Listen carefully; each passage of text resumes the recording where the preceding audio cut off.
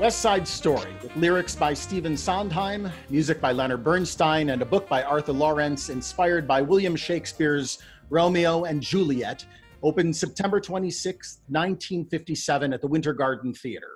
Originally presented contemporarily in the era of the 1950s, set in New York's multiracial blue-collar Upper West Side, the rivalry between two street gangs, the Jets, who are white, and the Sharks from Puerto Rico, lay the backdrop as Tony, a former member of the Jets, falls in love with Maria, the sister of the leader of the Sharks, in this work that marked a turning point in the American musical theater.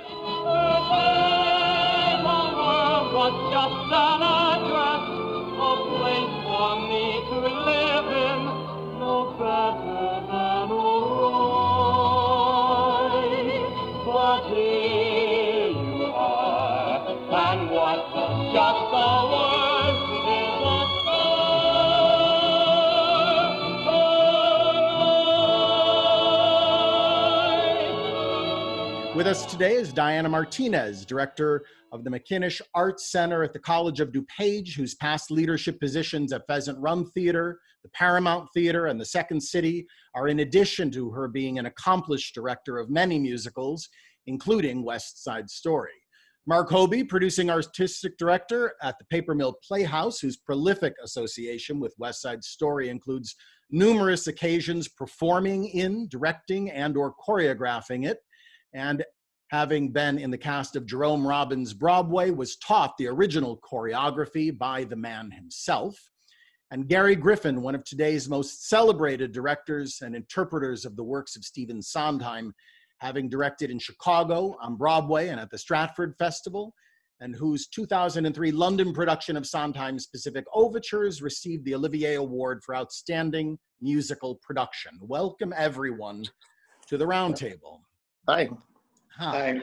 So I remember my very first exposure to this show was a high school production at a Catholic girls' school. I was in high school, and I think I was very fortunate enough to discover and be introduced and exposed to West Side Story at a moment, and being the right age. And looking back now, it was probably awful, but to me, it was magic. And it reminds me that even in a production at Mother Guerin's Catholic Girls' School, it had the power to just speak to everyone. And it seemed so personal to me. What was your first exposure to West Side Story, Mark?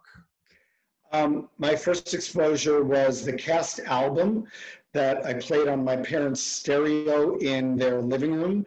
And then I auditioned for a community theater production that was at the Petty School in Hightstown, New Jersey. I wasn't even interested in performing then, and got cast in the role of Baby John. And that was the first show I was ever in. So West Side was really my first performing experience ever. Mm-hmm. And then, I did, like you said, I did it many times and have lived with this show a lot. But I think you're right. I think that it is a very powerful piece. The music, the combination of the dance, the lyrics, the music, and all the synergy of how it beautifully fits together. And the message goes, as you said, back to Shakespeare's Romeo and Juliet. It is unfortunately a story that never goes out of time. It continually lives. Did you continue to play Baby John in these other productions? Yeah, I can still play it now. No, I played Baby John. I played Action. I played Arab. The very first show I did at Northwestern University, my first month there, I got cast as Action in West Side Story, and Michael Greif was Baby John. Greg Edelman was Tony, and Anita, who never happened now, Anita was played by Megan Mullally. Wow. I'd pay tickets to see that today. Me too. Diana, how about you? It was the first show I ever saw, a professional show I ever saw. I was like in 3rd grade, and it was at the McCormick Place, of all places, and my mom took me to see it, and Leslie Uggams starred in it. And the usher realized how much I loved it and said, would you like to go backstage? Now, how she had that pull, I don't know. And I was way more intrigued with Tony, who was a no-name, but I loved him, and loved the show ever since. I directed the show.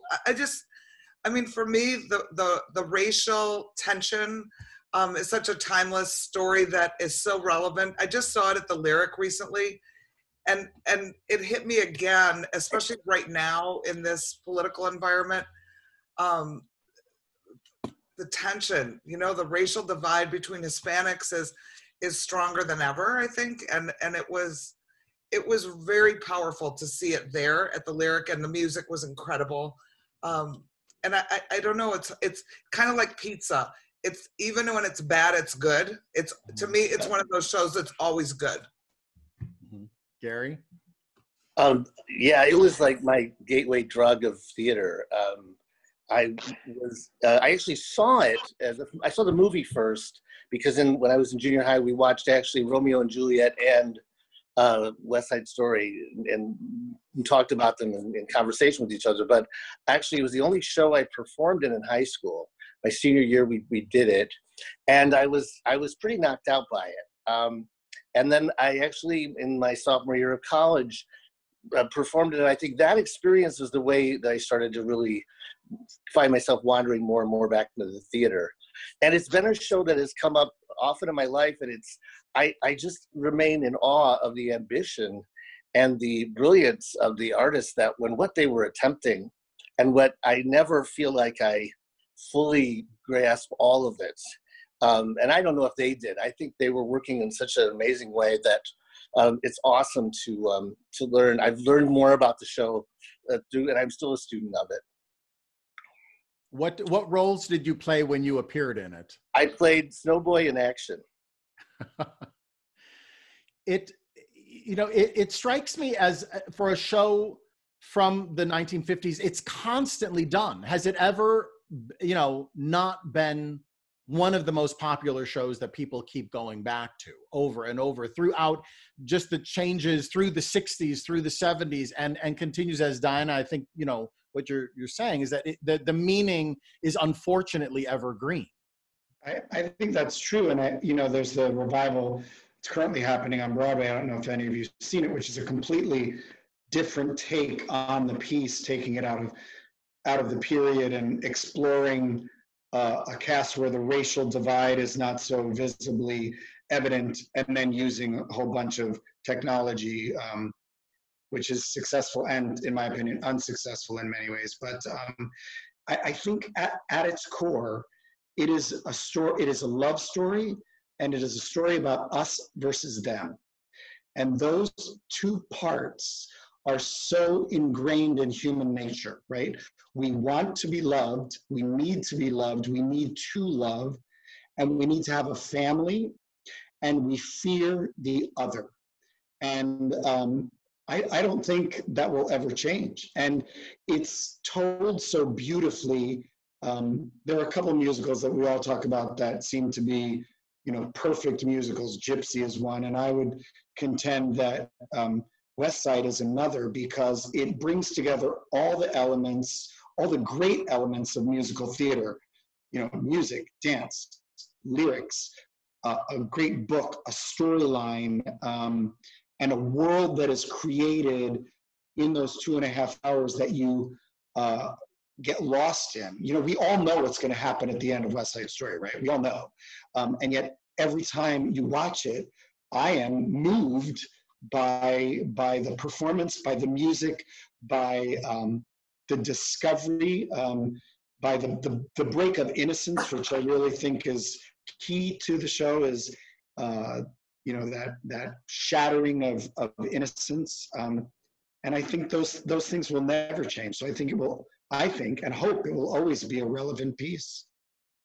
I think too, Michael, because I think it's accessible for students of theater to be able to grasp and understand these characters. And although the music's really difficult when it's done well and when it's done right, and though it's not easy to sing all the time and to play, the characters are accessible, and I think that as an education piece, it's a phenomenal piece because they're great characters to develop that students can really relate to and have a sense of passion. And I think that's helped it to stay evergreen. Mm-hmm. Great. And I think it's also probably one of the greatest scores of American musical theater, right? So how it's a great piece to study, you know, in terms of the music. Right. Yeah. I agree. What is it about the music? You know, when I talk with people who are not music theater necessarily oriented, you know, guys are, I don't like musicals. Everybody likes West Side. Everybody's dad likes West Side Story. What is it about that element of it that just sort of draws everybody in, that makes it? It's a bad boy, right? That's why they love Guys and Dolls too. They all, you know, guys love to be the bad boy. That, I think there's that fun, but they're fun. They're lovable bad boys. But the music is pretty amazing, and how they're able to take a ballet and turn it into a fight, and the way the music is structured with the dissonance.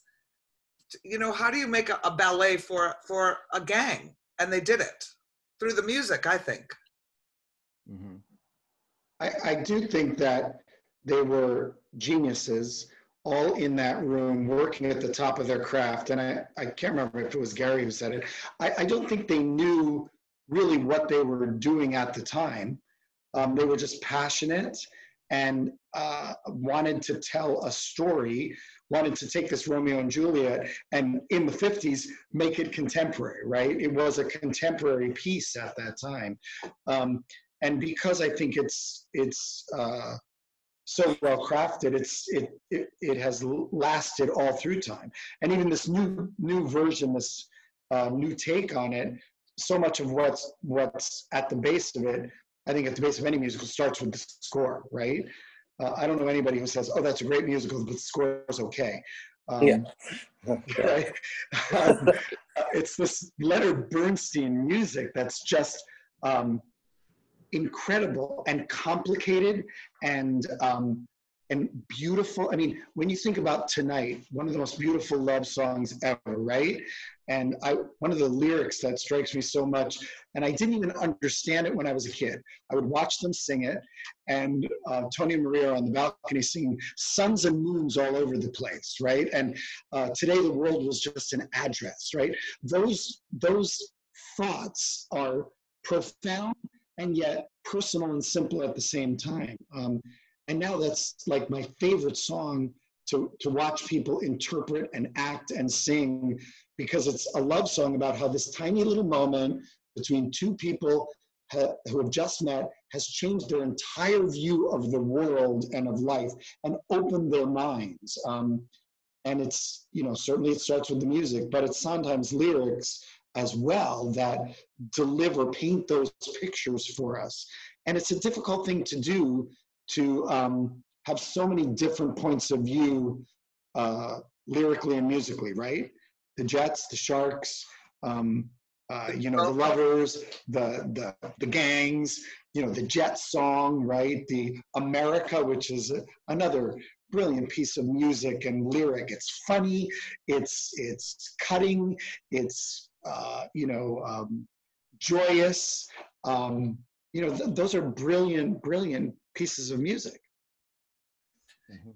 Yeah, they're rich, and I agree with you about America. I mean, that song is it is. Who does not love the dance sections of that song? I mean, when they take off, it's you know, I don't care who you are, you're dead if there's something wrong with you if you're not, you know, if your heart rate doesn't go up during those songs, during those moments.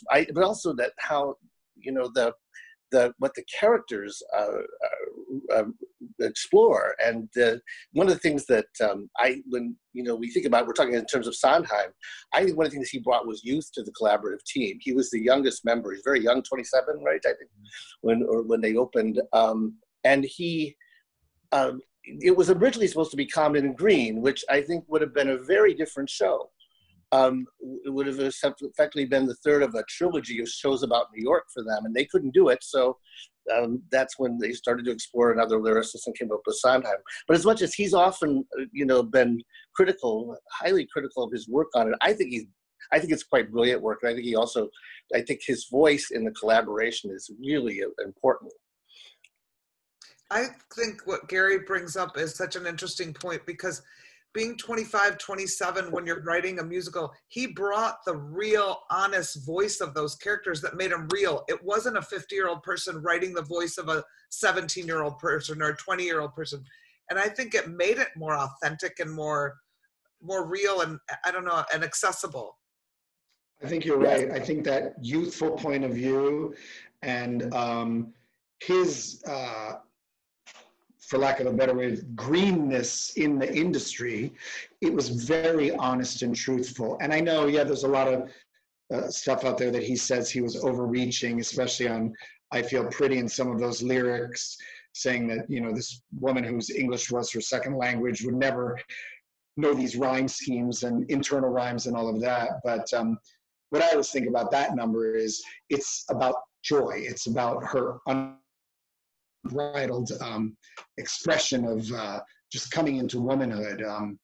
But you're right, writing for young people is tough. I think certainly if you are a person with some years, or some experience, like myself, you think you remember what it was like to be young, you have a vision and a memory of that, but it's different to actually be young and to be contributing that. So I think, to Gary's point, that is a really important part of what made the show so great. And I'm sure I wasn't in the room, but there must have been challenges between Sondheim and Robbins and Arthur Lawrence and Bernstein. He must have been at sometimes a thorn in their side a little bit, but I think it really has added to the colors and the levels of the piece. When you think of Maria, it's a very simple lyric. It's not real complicated. But if you think about when you were young and you first fall in love, you are enamored with that person's name. It's true. You're infatuated with it. And you just think about that name and that person. And I think about the lyrics of that. And when he criticizes it, I'm like, how could... But it's real, and I think he played the emotion more than the actual words and the wittiness, but it really transcends to every generation. Everybody gets it, we all understand it.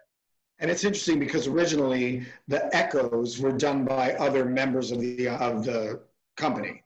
At the beginning, he sang Maria, and then the Maria, Maria, Maria were offstage voices. That was originally the way it was performed. And now the way we all do it, it's Tony who sings all of them. But I do think that underscores your point, Diana, which is, exploring the idea of living with this person that the most you really know about them is one word, which is their name. So he's written a whole song, a love song, about one word. That's pretty brilliant. Yeah, and I think the hyperbole is apt. I mean, it's so cool that he makes her holy. It becomes this act of, he's talking about something. He's a Catholic, I'm assuming, anyway, in the way the writing works. So that there's Polish, right? His mother's Polish. Oh, he was Polish, right? Yes, you're right. His mother's Polish. Yeah. They had one time, that was the original idea, was to do an Irish Jewish story. Right, that's what I remember. Yeah, that was the original. The original idea was that, and then they had Abe's Irish Rose, and I think they were afraid that was kind of dated, and it was East Side Story. Yeah, and when they came back to the idea again, now this was a conflict that they could that could bear on their idea, but I think about Jerome Robbins wanting to do an adaptation for the stage of Romeo and Juliet. I mean, that's pretty right there. I mean, he and Bernstein were artists. Bernstein was a huge celebrity beyond his writing for the theater, and that they were these kind of titans were coming together to create this. And then, the unsung but I think brilliant book writing of Arthur Lawrence. I don't think gets nearly enough credit for how the economy and the craft of the book of this show and the way he handled the vocal jazz slang, and he found a way for it to talk that would hopefully keep it timeless. So I think that just that whole the idea of the collaborative team, and this is, I think, the show that Robbins fully, as far as the musicals, got to flex his skills, because everything after this, Gypsy and Fiddler were, in his own words, very limiting. He did what the show wanted. He didn't make it about him. He actually, got rid of ballets and ideas he had. But this is full out Robbins, I think. And why I think it's interesting thing, I believe, and I'd love to hear that, where you can really vary the choreography. I have strong opinions about how successful anyone is at working outside of the Rob, because to me it's text. It's what he created is so much is those dances have text to them, and it's hard to, I think in many cases, go far from that original blueprint without a really strong idea. I agree. I think that, I know we're talking about Sondheim, and I do want to circle back to that in a second, but having worked with Jerome and having done the show both with his choreography and without, and if all cards on the table, I've actually choreographed it badly, and not really understanding until working with him the purpose of the ballet, what that choreography means, what those moments are, and how they inform the rest of the story. It was so pivotal. And even when you talk about the prologue, the entire pre-story is danced. The whole history of the gangs is told in whatever it is, 13 minutes of dance. So that was a key element as well. And I think, and a lot of the music was scored to the dance. They were created together, right? Bernstein didn't write those 12/8 bars and the ones you can't even count and say, here, choreograph something to this. He was in the room watching Jerome work with dancers and said, oh, that needs to be a 13 count. That needs to be a this, because of whatever, the energy, the meaning, the story behind it. But yeah, to me, it's integral. And that is one of the missteps, I think, in the revival is, I don't think you're missing a major part of the show by cutting out the ballet. But back to the lyric, I think about how if you think about A Boy Like That and I Have a Love, and that whole scene, the story, the scene of the two of them in the bedroom that leads into A Boy Like That, that leads into I Have a Love, and then the how they come together. For us in a contemporary sense, that's a normal thing now. People write recitatif and they musicalize scenes, but back then that was pretty radical. And it's so successful in delivering the fire and the mistrust that Anita feels, and the beautiful sort of simple healing love that Maria feels, and how the two of them come together and get on the same page, are aligned through the musical scene and the lyric. Just that alone is worth a week's worth of study with actresses in a room. And when it's delivered on stage, it's so powerful to see how those lyrics, how Maria describes I Have a Love, and how it completely changes Anita from walking in learning about the death of her lover, and makes her say, yes, I will put my life on the line, I will go for you, and hopefully you will find happiness, or whatever it's gonna be. But that's, I think, brilliant writing from all parts of the team. There's no more eloquent expression, I think, of love over hate than that sequence. No more. And I can't think of a moment in any musical where that is more eloquently stated. Is that, how impossible to come in, your lover's been killed by your lover, and and by the end of this, I'm going to help you. That's pretty extraordinary. There's a bond. I think the women in the show are fascinating anyway, and I think that there is an understanding, a bond that those characters have. I always think it's so funny that Bernardo, he brings his sister there hoping to keep her protected until she can marry Chino. But he puts her in a bridal shop where she's seeing young American women all day, and she's seeing their dreams and they're choosing their husbands. It wasn't the best idea. So I think a lot of what her sophistication, whatever it is, came from watching these young women in New York and seeing who she wanted to be. Certainly that's affected Anita. Yeah, and Anita too, one of my favorite lines, and I literally was on a text chat the other day, and they said, she said, hold on, she was sending me a video, I'll get that to you in a minute, and I wrote, I'm an American girl, I don't wait.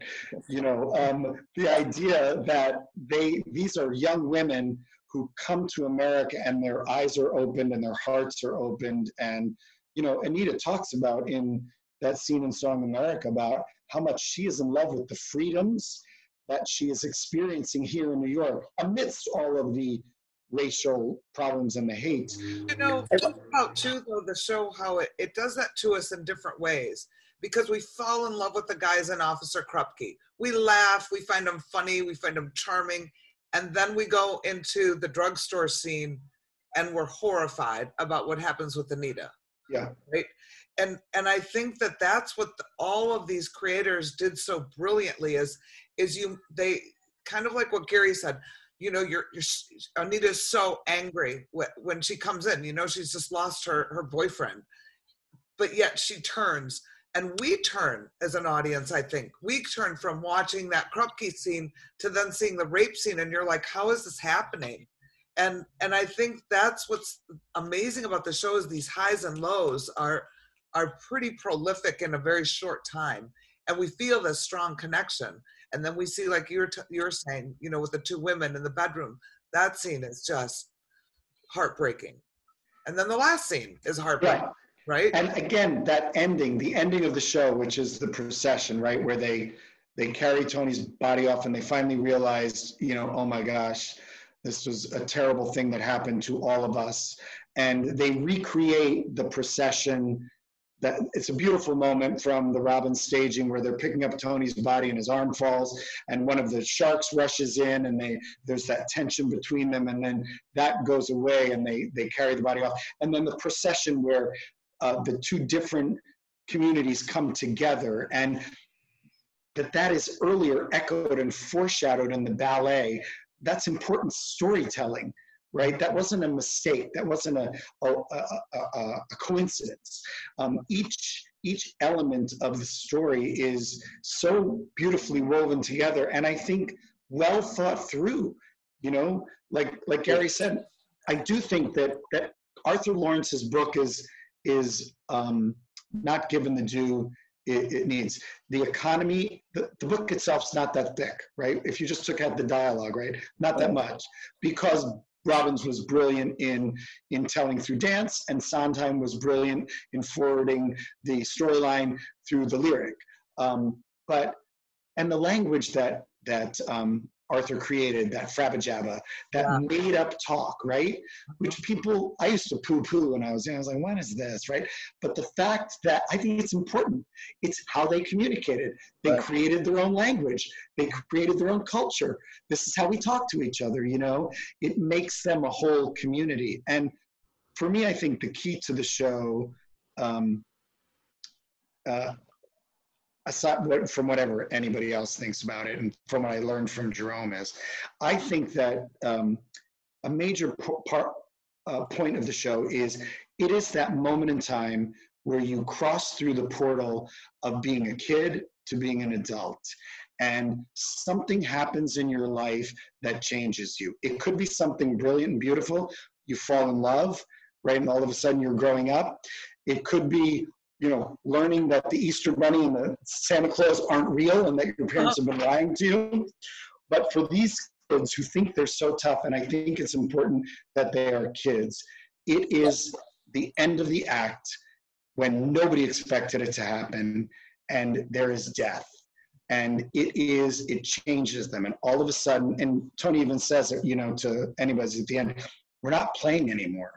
You're a girl, be a girl. And I know it's not PC to talk about that now, but what he's saying is, we unfortunately, we have to grow up. And there's a brilliant sophistication in the music and in the storyline, and you know that the rape scene, and it's called that, you know, because they defile Anita. You know, these are kids who are out of control, and they are on that precipice of, you know, not having a care in the world, and all of a sudden the responsibility of your actions and your words and how that changes you. And now they will never be the same. And when they leave that playground together, carrying Tony's body off, they all own a piece of what has happened.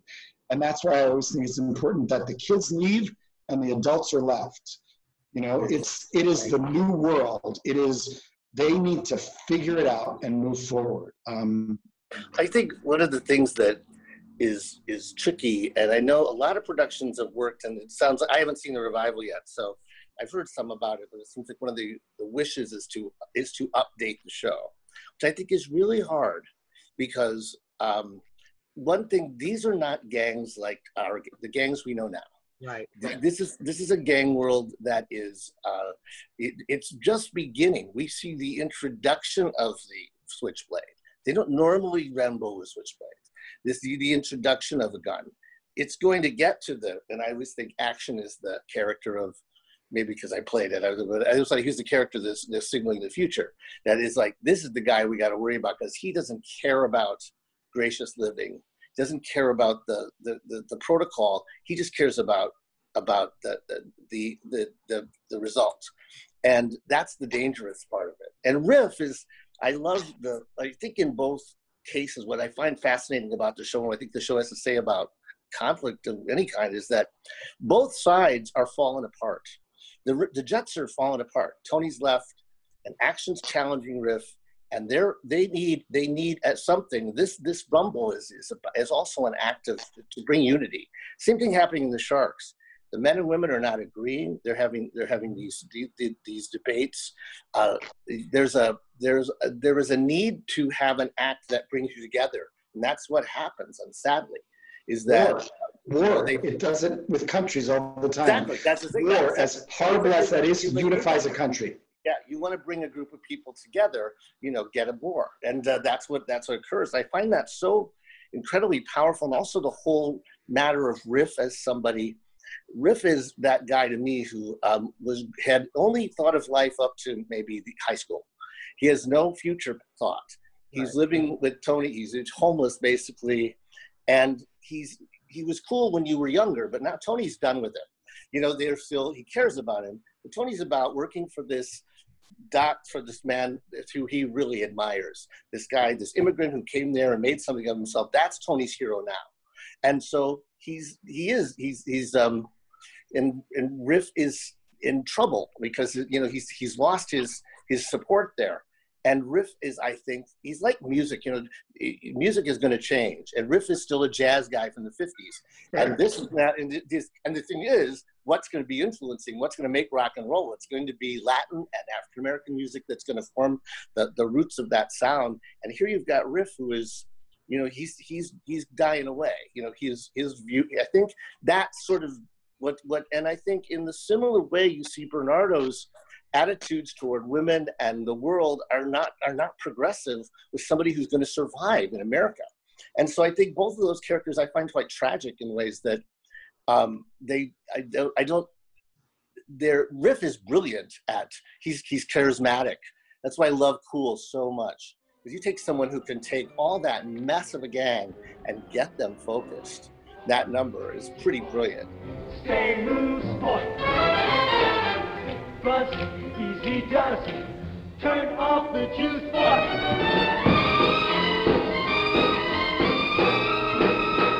Just play it cool, boy. Real cool.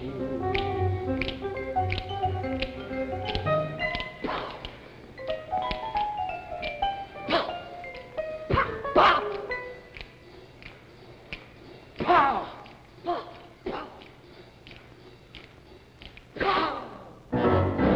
He knocks me out, but he doesn't have that. There's no he doesn't have a future. You see that all the time with young people, especially in cultures that are not going to take care of you. And boy, it's and You this bring up- whole, Yep. I just think a whole sort of brotherly love story between Tony and Riff, which is, I care about you. I'm going to go to this for you. I don't want to go to that dance. I have nothing there, but for you, I'll do this. But that's it. That's there's a great love in that, I believe. The thing about West Side, to me, is it is important to understand the time period. And it wasn't until I learned Jerome Robbins' Broadway and all the choreography that I even understood the knife fight, right? What's the knife fight? What is it? What is it, right? And even when you talk about the choreography, and it's all these quick flicks of the hand, flick, flick, flick. A knife fight in the 50s between gangs wasn't to the death. It wasn't until somebody was killed. It was until you drew blood. So if I flick you and cut your wrist and you're bleeding, it's over, I won. That's the end of the knife fight. It just gets out of control.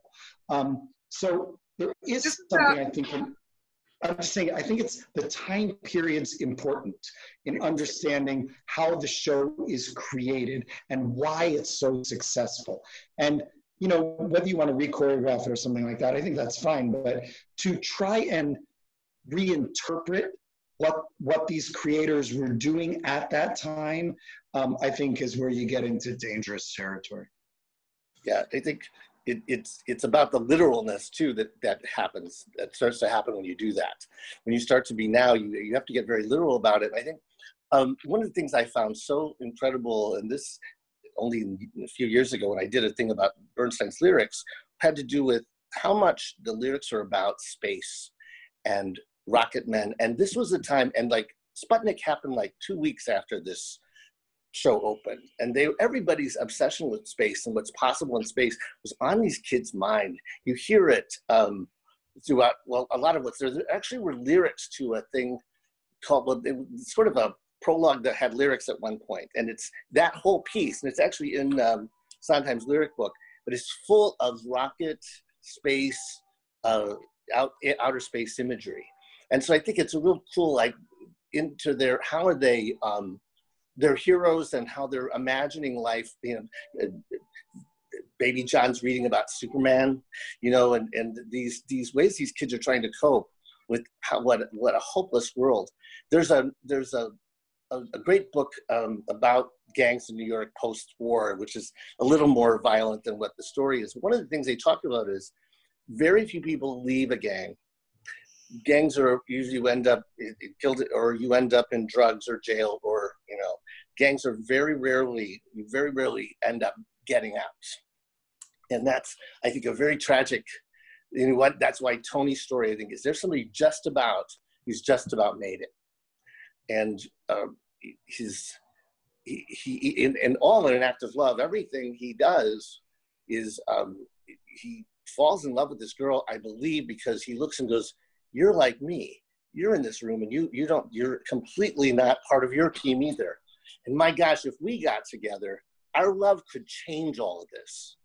And I think they sense that very early on.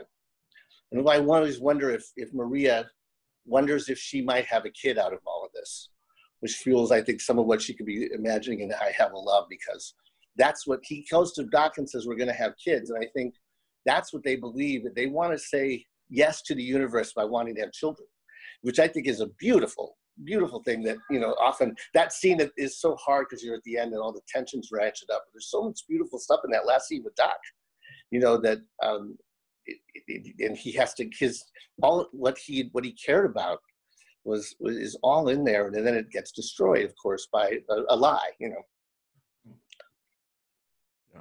And to think this was Sondheim's first show. I know. This was his first, and what a gift in a different way that he made it with these collaborators.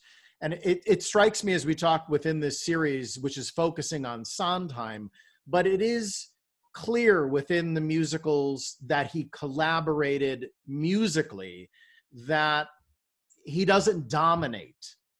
He doesn't dominate in Gypsy. He doesn't dominate in Do I Hear a Waltz. He shares. He was very capable of sharing and not dominating. And these shows, and especially West Side Story, have particular colors that are there because of Bernstein and because of Richard Rodgers and because within his other collaborators, I think, which are so interesting with his early shows in this sense. It was very hard, apparently, if you believe what you read, for him to accept this assignment. He did not want to write lyrics, and he was, you know, I don't know that we know this as much today, but he was very well known before he wrote this. Saturday Night had a lot of backers auditions, and people were talking about his work, and the expectation for what he was eventually going to write was huge. And Sheldon Harnick said he heard Sondheim play Saturday Night, and he walked out thinking he should quit. He'll never be that good. And so, you know, yeah, so he said, I thought I should quit it. I'll never be that good. And so there was an anticipation for him. And he apparently, you know, there's so much interesting stuff to read about he and Bernstein, because Bernstein, while being a brilliant creator, also used a lot of trunk material, and it apparently drove Sondheim nuts. You know, he'd pull a song from Candide or something. You know, I Have a Love, I think, was originally a melody from Candide. And I think America was pulled from something else too. Yeah. Well, and Bernstein had written, and actually Sondheim caught him in the story because he'd written another piece like 5 years prior that, yeah, he had, and then he said, oh, I found the American melody. Well, he found it from his trunk. But it was a good trunk, you know. It was a good trunk. So let's maybe to wrap this up, and what a great conversation with you three. If you were to say, you were talking to somebody who's never seen West Side Story, you're recommending it to them to go see, what do you tell them they're going to experience? They're going to go see West Side Story for the first time. What can they experience? What should they expect when they're walking in? You're going to describe this show how? Well, if it was me, having been a dancer, and I'm assuming they're going to see a version of the show that's the Jerome Robbins version, I would say, and I still believe this, you're going to see one of those near perfect moments of musical theater. It has everything. A great story, incredible music, just unbelievable choreography. There's heartache, there's joy, there's laughter. I mean, I find few musicals that I've experienced in my entire life that come as the complete package, and I think this is one of them. Mm-hmm. Diana? Well, I'd say you're going to hear the greatest score of American musical theater, and you're going to see a beautiful love story, and it's funny, and then it's really sad, and that it's the Romeo and Juliet story in a modern day in New York, and you're going to love this. I know you're going to love it. Enjoy. I don't want to tell you more about it than that. Gary? I think about how well I know this person, but I think I would say, if you want to understand why musicals are popular and relevant, this is the one that will tell you. It is an experience of all of the elements that create musical theater at their very best, exploding on a stage. And if you want to know why people, you know, become lifelong musical theater devotees, this is the show. I think it is. This is the show. Well, thank you so much, all three of you, for your time. This was fun, Michael. Fun. Thank you. Great fun. Thanks for doing this. Thank you, Michael. It was great. We'll see you all soon. Yep. Yes, take care. Bye-bye. Good to see you, Mark, and Diane. Good to see you.